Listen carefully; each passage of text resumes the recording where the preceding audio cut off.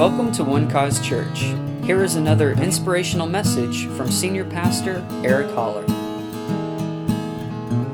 I want to take just a moment before we get into today's message, and you can begin to turn over to 2 Kings chapter 5. We're going to look at the story of Naaman, finish this message from last week. But today is September the 11th, and it's 15 years ago today that we came under attack, a terrorist attack, a horrific day in our nation's history where just under 3,000 people lost their lives. And I just want us to together here as a body here to just pray for our nation today. Can we do that? And so let's do that. Father, thank you.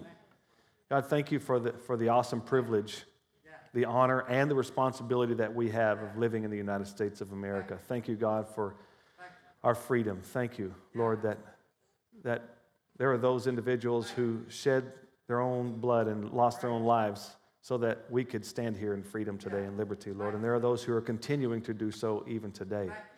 And Father, as we remember this day, this very tragic day in our nation's history, Lord, but also we see the resolve of a people who are able to rebuild and to move forward and to continue to pursue liberty and freedom. So we thank you, God, for that. And we pray for your blessing upon our country. Lord, you know, as we know that there are things that need to be fixed. There are things we need help. We need your help.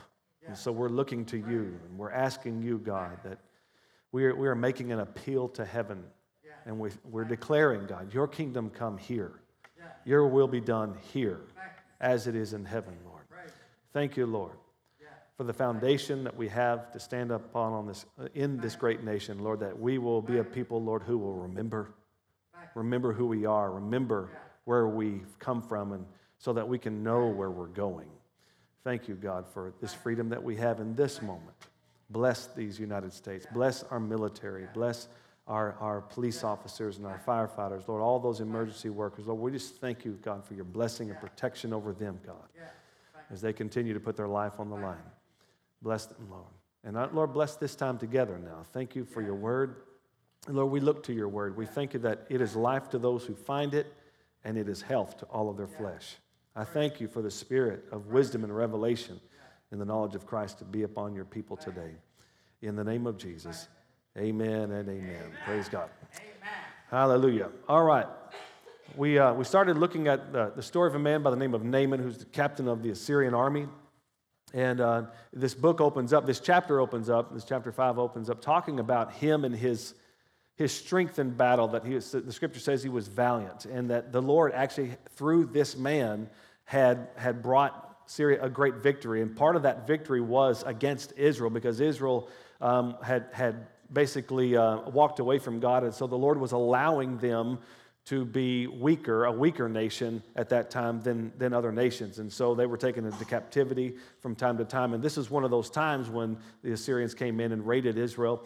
And God had used this man Naaman to do it, but it says all of these amazing things about him, but it ends. This one verse ends saying, "But he was a leper."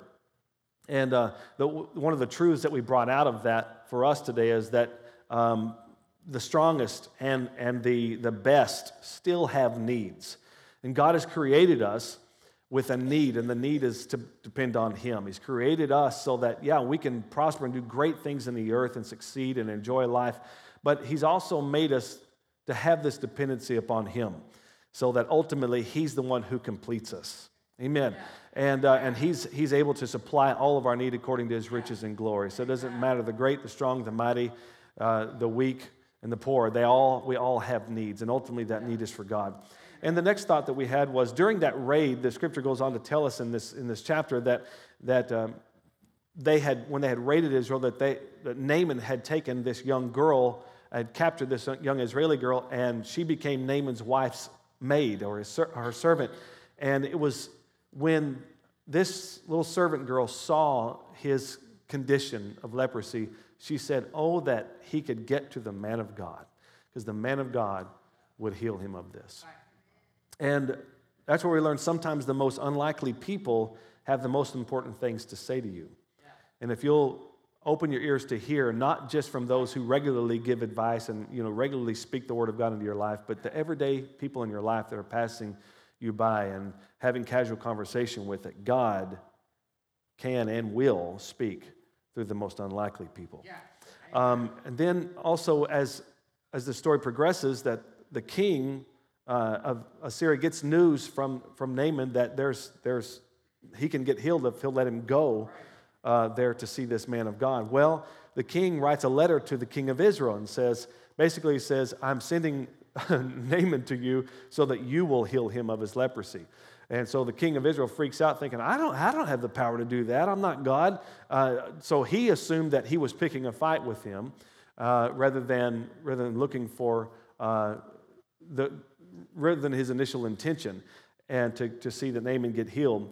But that's because, and we see that today, that men look for political answers to spiritual problems. Don't we see that? As we continue to add one more thing, one more power, one more way to spend money to our government, which will never be able to solve problems by just throwing money at them. And then when Naaman gets there, he finally gets to the man of God, and Elisha, the prophet, sends his servant out to tell Naaman how he's going to get healed of this leprosy, and that he's going to go dip in the Jordan 7 times, and he'll be washed and be cleaned of his leprosy.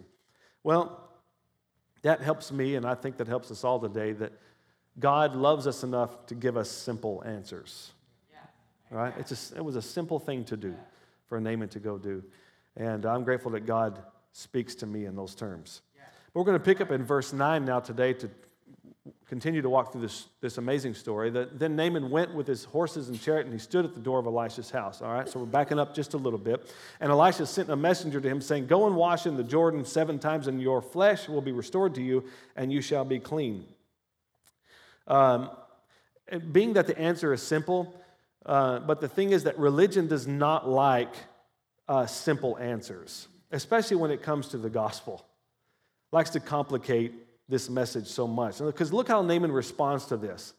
I mean, you would think that he would just go, oh, that's great. But look how he responds. But Naaman became furious and went away and said, indeed, I said to myself, or the King James Version says, I thought that he, speaking of Elisha, will surely come out to me and stand and call on the name of the Lord his God and wave his hand over the place and heal the leprosy.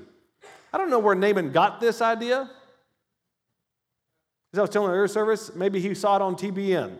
Maybe he saw a preacher call on God's name and wave his hand. Maybe probably watching Benny Hinn. Then he's waving his hand and then somebody getting healed. But I don't know where he got the idea that that's how it was supposed to go, but he had his mind fixed on exactly how he was going to get healed.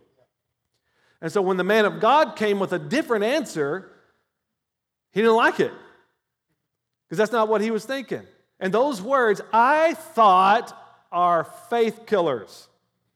All right? And they can cause you to hinder or to delay or to even stop the Word of God taking effect in your life.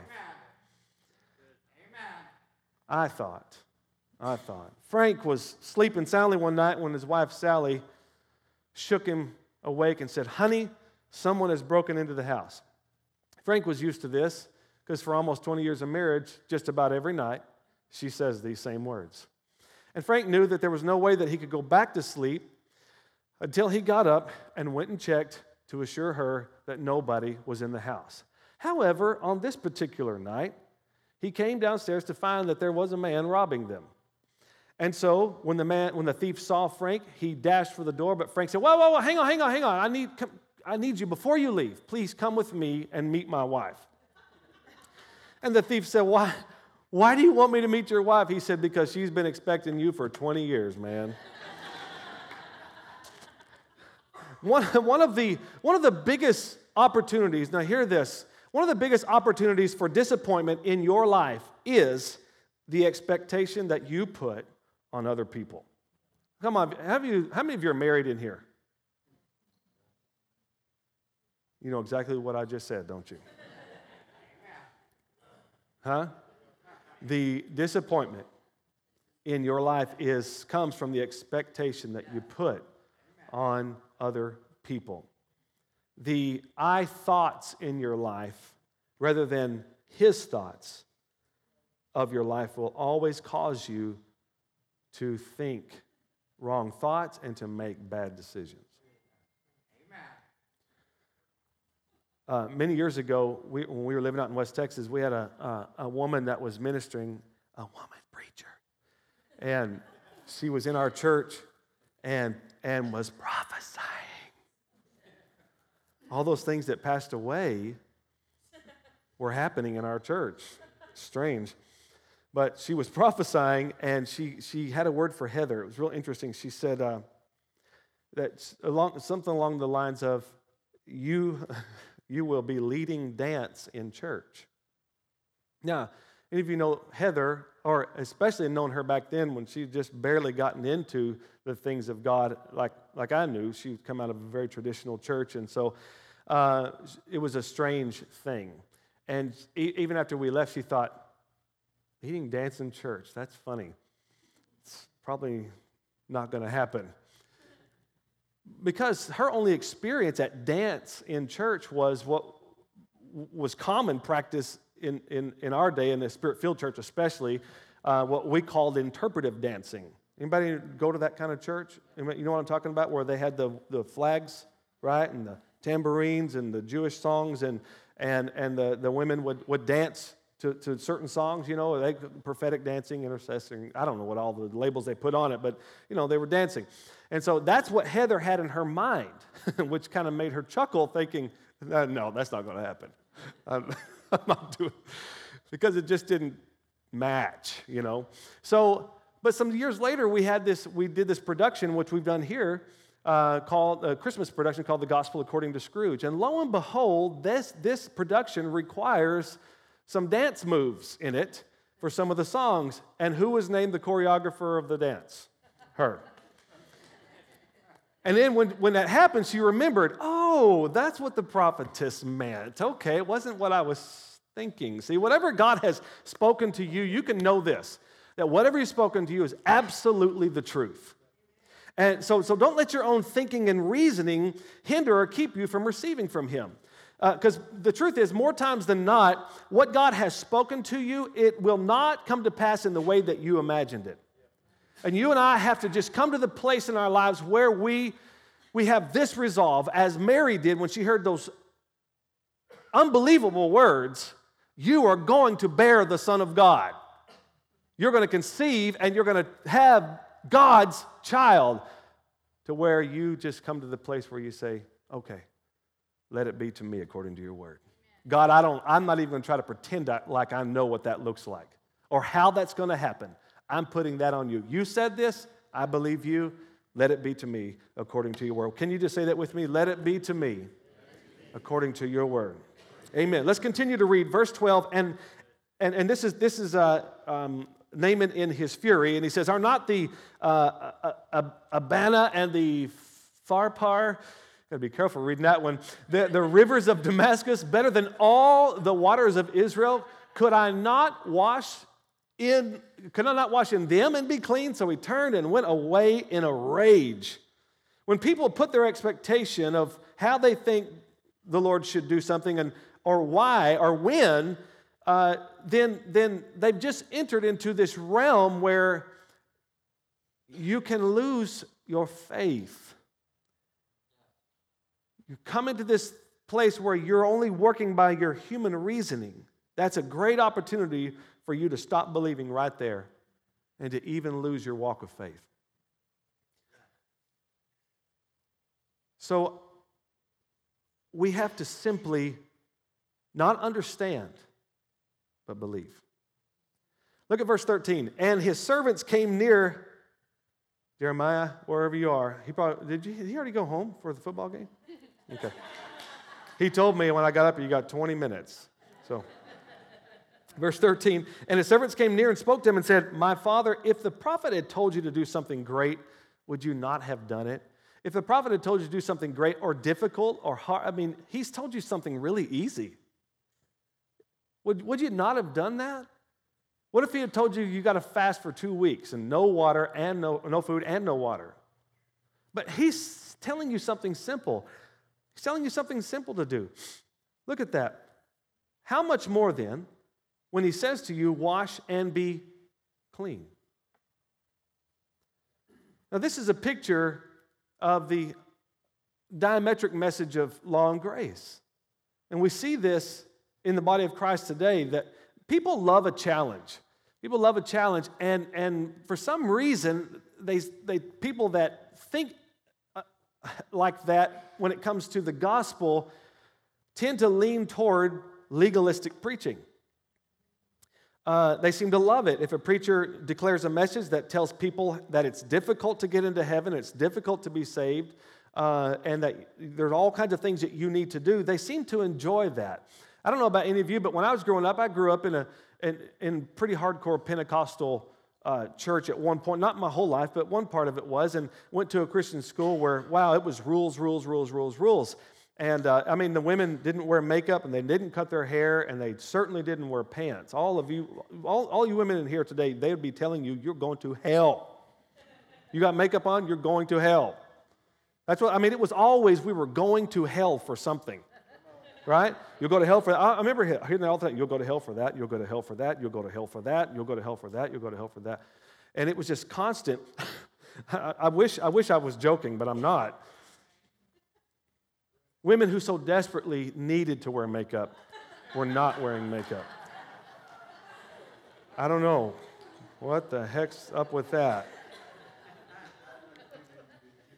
And if a man had facial hair, he was going to hell. If he wore Jesus, Abraham, Moses, or at least the pictures say they have beards. We don't really know what they look like.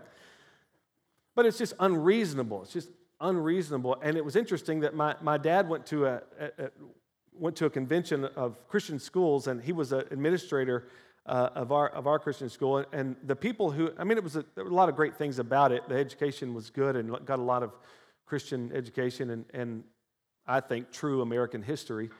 But as Dad had to go to this convention to learn more about the curriculum and stuff, and he's sitting with these guys, and these guys all come out of real staunch, way of thinking, very fundamental, and so they were telling him all the boys in the school have to have their hair a half inch above the ear and an inch above the collar in the back, and it has to be everything has to be like this. And so Dad says, as I'm sitting there, I'm looking at these pictures on the wall, and the pictures are Bible pictures, Bible story pictures. And he says, and when the boys have to all be clean shaven, he said, I'm looking, he said, I see Jesus, and I see Moses, and I see Abraham, and I see Samson, and I said, all these men have long hair and beards. And these guys were talking about, this is the standard, this is the holy standard. And so my dad just raised his hand, he said, if that's the standard, why are we making all those guys our heroes?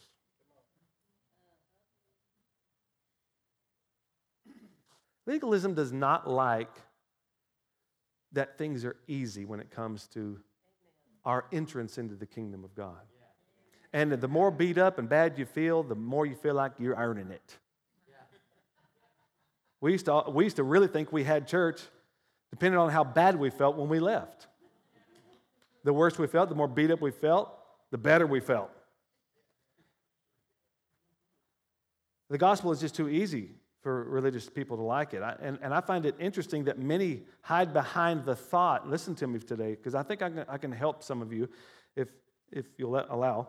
I just find it interesting that many hide behind the thought or belief that truth is some kind of balance to the grace of God. As if grace by itself is flawed, or it's not the whole message.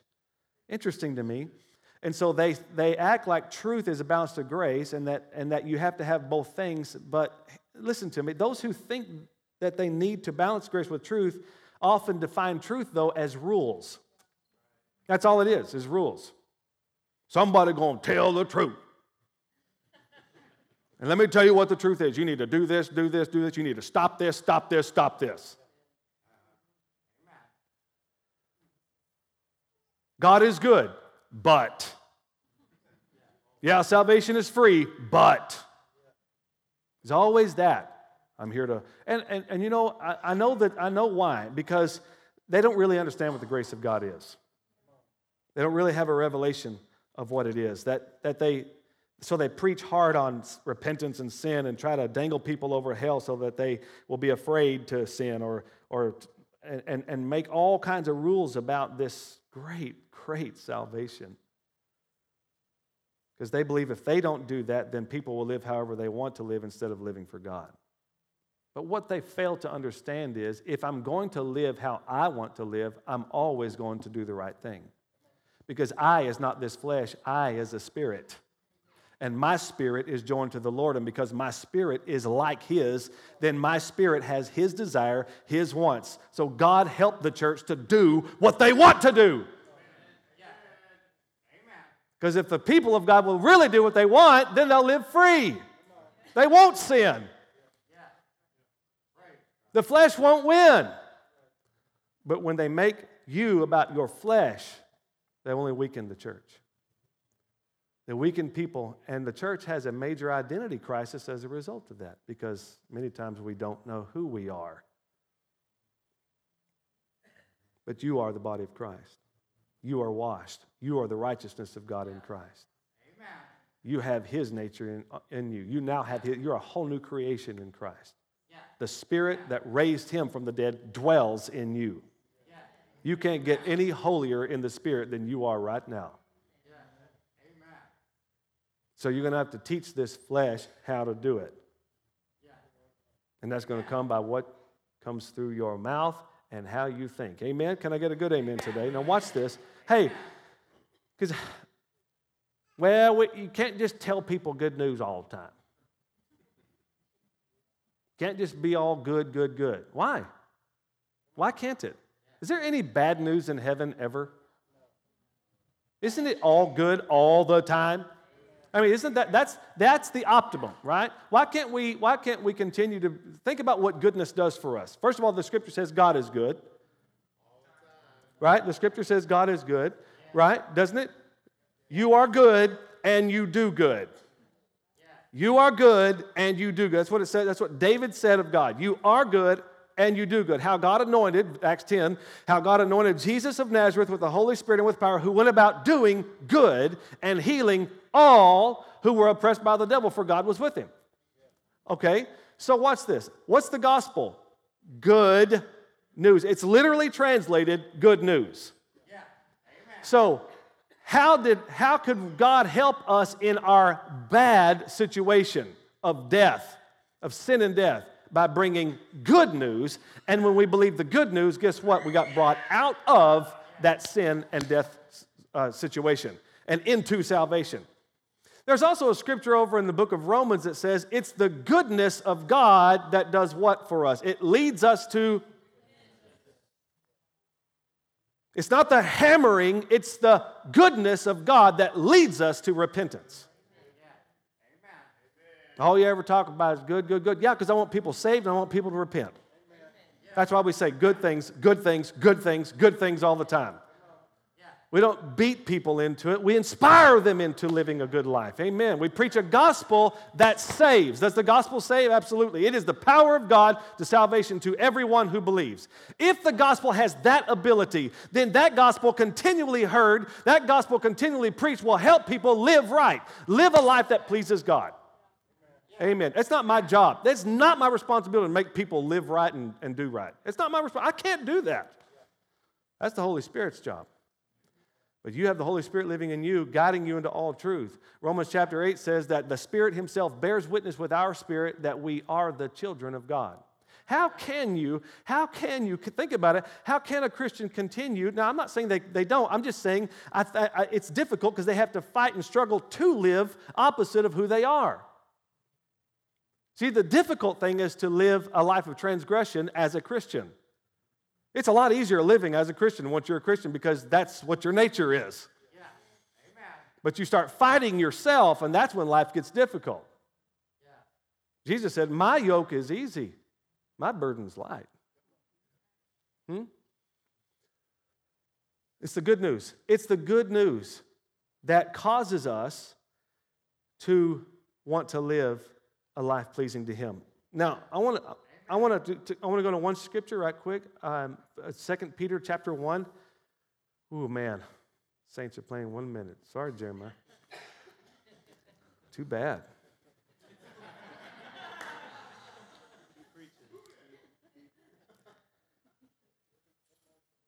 It's good news that teaches you to live a life that pleases the Lord as well. Watch this. Think about it. Didn't God kind of bribe us with this gospel message? Yeah, kind of a bribe. If you'll believe, you'll live forever. You'll live forever. You'll never die. You'll never be sick. You'll never be broke. It's all good. You'll never cry again. You'll never be sad one more day of your life. Amen. What do I got to do? Believe this gospel. I think I can do that. I think I can do that. Yeah.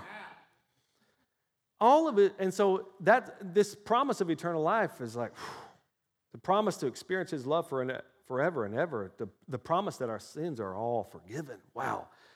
But then there are all these promises that we can apprehend right here in this life until we see the ultimate day, that we can grab a hold of right now. It's like He gives us these things. Now watch this. Look what He says. As His divine power is given to us, all this is 2 Peter chapter 1, verse 3. All things that pertain to life and godliness through the knowledge of Him who called us by glory and virtue, by which have been given to us exceedingly great and precious promises, that through these what? Through these promises, you may be partakers of the divine nature. In other words, you will partake of what God has for you. You'll live the life God wants you to live. This is what they're saying. How's that going to happen? When you grab a hold of these promises. When these promises are at work in your life that He's given you, and as a result, having escaped the corruption that is in the world through lust. Wow. So what is lust? Lust is the desire for the wrong thing. Yeah. Amen. The promise is the cure to the desire for the wrong thing. He's given you these things so that you go after them. What do? They inspire us. And how are you going to get those promises? You're going to have to walk by faith. Yeah. Imitate those who through faith and patience inherit the promises. Walk by faith to apprehend these things. And guess what? If you're walking by faith, then you're pleasing God, because without faith, it's impossible to please Him. This is beautiful. So He continues to put good news out before us. You're healed by His stripes. I'll provide all your needs according to my riches and glory. You can do all things through Christ who strengthens you. You see, He puts this good news. It's good news. Why wouldn't we preach good, good, good, good, good, good, good, good, good? It's good all the time. Yeah, it's supposed to be good all the time. Amen. My God is good all the time. And it's also that good news that compels us to not stay silent with this good news, but to declare it. Oh, we must continue. Verse 14.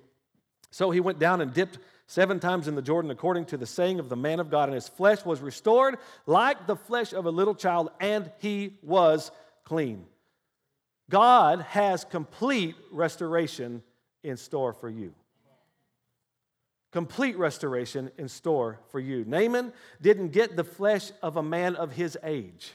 Wouldn't that have been cool? Yeah, that would have been cool. He got better than that. He got the flesh, the scripture says, as of a little child, which means that the normal process of aging and sun and wind, what it did to his skin, also went away. Wow. God has complete restoration in mind for you. But you know, one of our problems is that we get satisfied with mediocre things. Because we get mediocre service a lot. So we've just come to accept it and deal with it. You know, like the man who needed to get his car fixed, needed to get his brakes fixed, so he took it to his mechanic, and his mechanic called him, told him to come pick up the car. It was ready, and he said, sir, he said, I couldn't fix your brakes, so I made your horn louder. You've come to accept mediocre things. And when it comes to the things of God, God's not going to give you mediocre. Jesus said, I came that you may have life and have more abundantly. All right? He's going to give you to the fullest. God has complete. Say, God has complete restoration for me. Come on, say it again. God has complete restoration for me. Amen. Verse 15, and he returned to the man of God, he and all his aides, and came and stood before him and said, indeed, now I know that there is no God in all the earth except God, except in Israel. Now, therefore, please take a gift from your servant. Let me say this to you, this truth here. The first response of a changed heart is to be generous. The first response of a changed heart. Once you become a child of God, you're born all over again, and now you have His Spirit, His nature on the inside of you, you'll find yourself start desiring what He desires and acting like He does. God so loved that He gave. So loved the world that He gave. And this is the response of a heart that has been changed.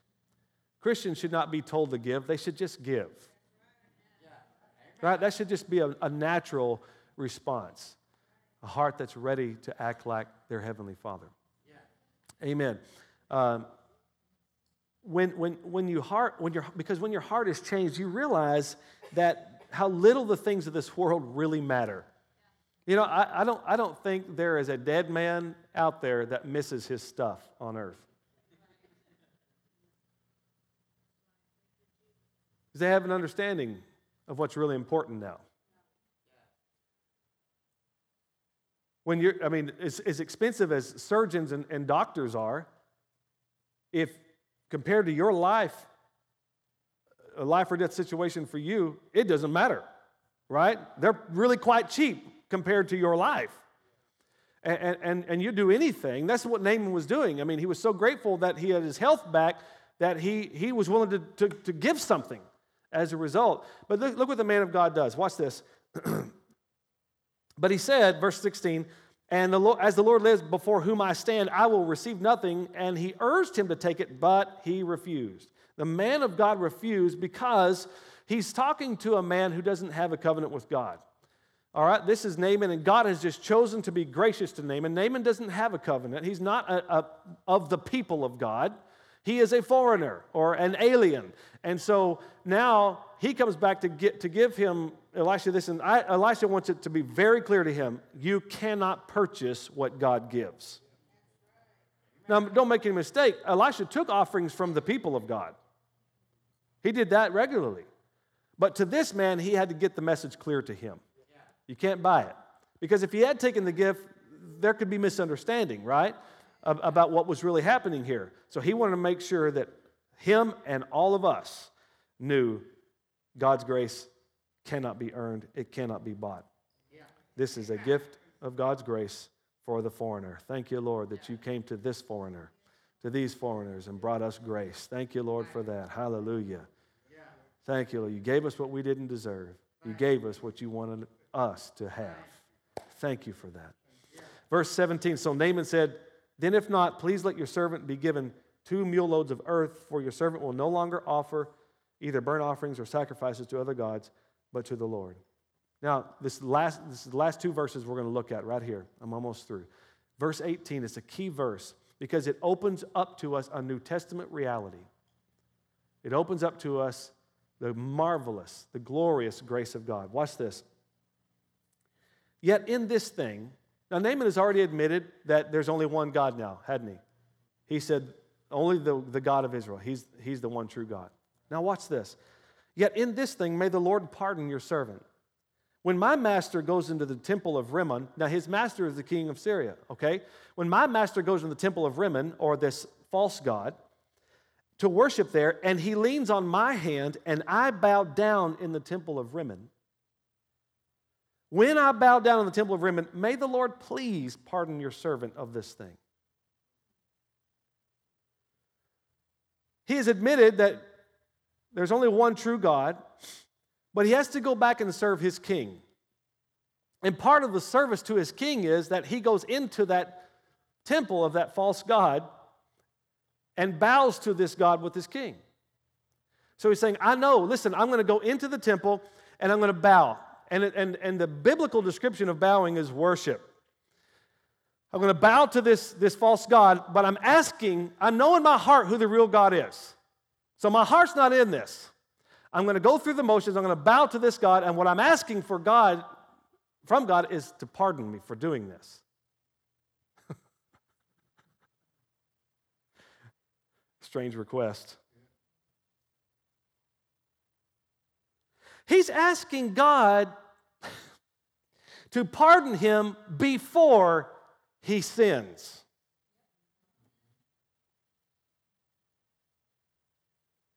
What kind of God would forgive sins before they were ever committed?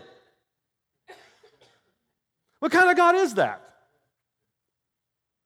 Except that we know that our God, 2,000 years ago, in Christ Jesus, who hung on a cross and died for the sins of all mankind, the Scripture says. He became the once-for-all sacrifice 2,000 years before any of us were ever born, let alone ever committed a sin, chose to forgive us of all of those sins. And we hadn't committed one yet. And he chose to forgive us before that. Now, I can't comprehend that. That is an amazing love that brings an amazing grace. Well, Pastor Eric, you can't say stuff like that without balancing it out, because that sounds like if people know they're forgiven anyway, they'll just go live like the devil. They might. They might. I hope they don't. That's not my issue. It's not my problem. I have to tell them the truth. And the truth is, they're forgiven. That's the gospel. Like it or not. You can be ashamed of that or not. I'm not ashamed of that gospel. I'm not ashamed of it. It sounds too good to be true. It is too good, and it's still true. Amen. Amen. When I hear this gospel preached in this way, think about it. That does not make me want to live according to the flesh. That makes me want to do something for God. That makes me want to bless him and praise him and bring honor to his name. When I really understand that I am forgiven, I can truly live free. Paul had the audacity to say, all things are lawful for me, but not all things are profitable. In other words, just because I can doesn't mean I should. Just because I'm free to do it doesn't mean it's the best decision for me. Amen. And true maturity is found in whether you live for what is lawful or what is profitable. Yeah. Amen. What can I get away with? The lawful ones. All right, you want to do that? That's your choice. But you will. You will have to answer to God for all the works we do in this body, both good and bad. But the truth is, he has forgiven us of all of our sins, and I thank God for that. I love this gospel. I love this gospel. As a man, I'd love to tell you there are strings attached. I'd like for the other shoe to drop and scare you into some other reality, but I'm not going to do that. I'm just going to let you hear the word. And that is, Christ died for our sins according to the Scriptures. And he was buried, and he rose again the third day according to the Scriptures. That is the gospel, my family. That's it. And whoever believes on him will have everlasting life. Welcome to true liberty. Welcome to true freedom. Verse 19, look what the prophet said. Then he said to him, go in peace. That's why we understand now we have peace with God because Jesus paid it all. Today I believe that we're all here because God invited us here. If you're here visiting, and I personally believe you didn't come here just to see what goes on here or because somebody brought you. I believe that God wanted you here because he wants you in his family. He wants you to know him and His goodness. He wants you to believe on His Son and believe that Jesus took upon Himself all your failures, all your sins, and forgave you. You think of all the wrong things that you've done and said and thought, all that stuff. Jesus took all of that. Jesus shed blood for all of it because He loves you that much. Today, I just invite you to believe on Him. Believe that Jesus died for your sins. You might have heard the scripture, God so loved the world that He gave His only begotten Son. If we're not careful, we can just kind of hide in that thought. But it becomes real when you say, He died for my sins. God sent Jesus to me. And receive Him into your own life. And you can simply say, Lord, I believe that you died for me. Lord, I believe that you rose again from the dead, and I receive your free gift of salvation. I want to know this love that you came to give me. I want to be free from the darkness I am in. Help me, Lord. Save me. It's very simple. And in doing that, you become a part of His family. And you have a home called heaven waiting for you, because this earth is here today and gone tomorrow. Life is temporary, but heaven is forever, and God invites you to be with Him forever and ever. Amen. Don't miss the opportunity. Don't miss this moment. Right now is the moment of salvation for you. Surrender to Him and let Him show you who He is and what He can do for the rest of your life. He wants to be involved in the rest of your life. Amen. Let's pray. Father, thank you for this great time together with all these wonderful people. Lord, I thank you that you have spoken to us today, Lord. Thank you for the truth of your gospel, this amazing gospel that saves men. There is no other name given among men, no other name in heaven or earth by which we must be saved. When we call on the name of the Lord, your scripture says, whoever, I love that invitation. That means all of us. Whoever calls on the name of the Lord shall be saved. Thank you, Father.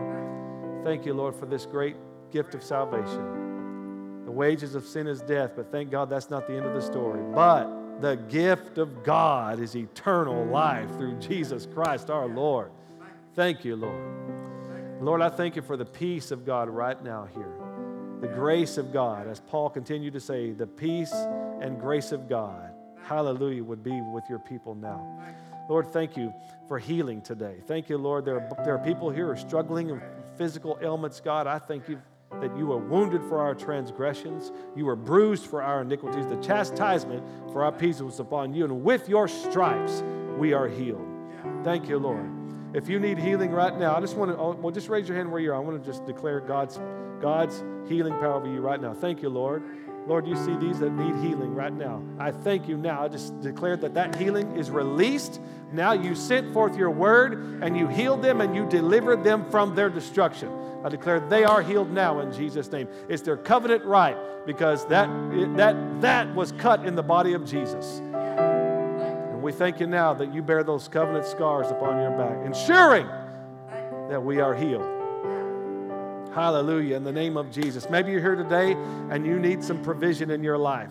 All right, is that you? Anybody here? I need something financial to change. You need some help there. If you're here, Lord, I thank you right now for these that are here today who are looking for help. Lord, they need provision. I thank you that you supply all of their need according to your riches in glory by Christ Jesus. I thank you, Father God, for the breakthrough. Lord, you are our heavenly Father. That means you, as our Father, will provide. You will take care of them. And I thank you, Lord, for helping them in their situation. And I declare in Jesus' name, breakthrough. More money than month. Hallelujah. We declare that in Jesus' name. Thank you, Lord, for being a very present help there.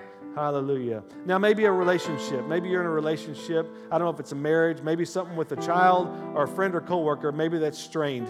Can I pray for you? Lord, I thank you now for these here today. Lord, I pray for restoration right now, healing in these relationships, God. Help right now that love would abound. Love that covers a multitude of sins, that sees past those things, Lord, beyond those things. Thank you, Lord, that you would bring them together, Lord, in the bond of love. Hallelujah. Thank you, Father God. right now for help. I just declare peace in those relationships. The peace of God. The enemy will not prosper. No weapon formed against them will prosper in Jesus' name. Every tongue that rises against them in judgment, they shall condemn in the name of Jesus. Thank you, Lord, for that. Hallelujah. One more thing I feel like I need to address this too. Some of you here are battling some kind of fear or anxiety in your life. And it's sticking with you and you can't seem to shake it. All right? You're here, it's bothering you in your sleep. Your physical body is actually responding to it. It's wearing you down. In Jesus' name, I declare right now, freedom from this. That perfect love of God would enter in now, and cast out that fear. In the name of Jesus. We thank you for it now, God. Thank you for it now. God has not given you a spirit of fear, but He has given you a spirit of power and of love and of a sound mind. In Jesus' name. Thank you, Lord, for it. Amen.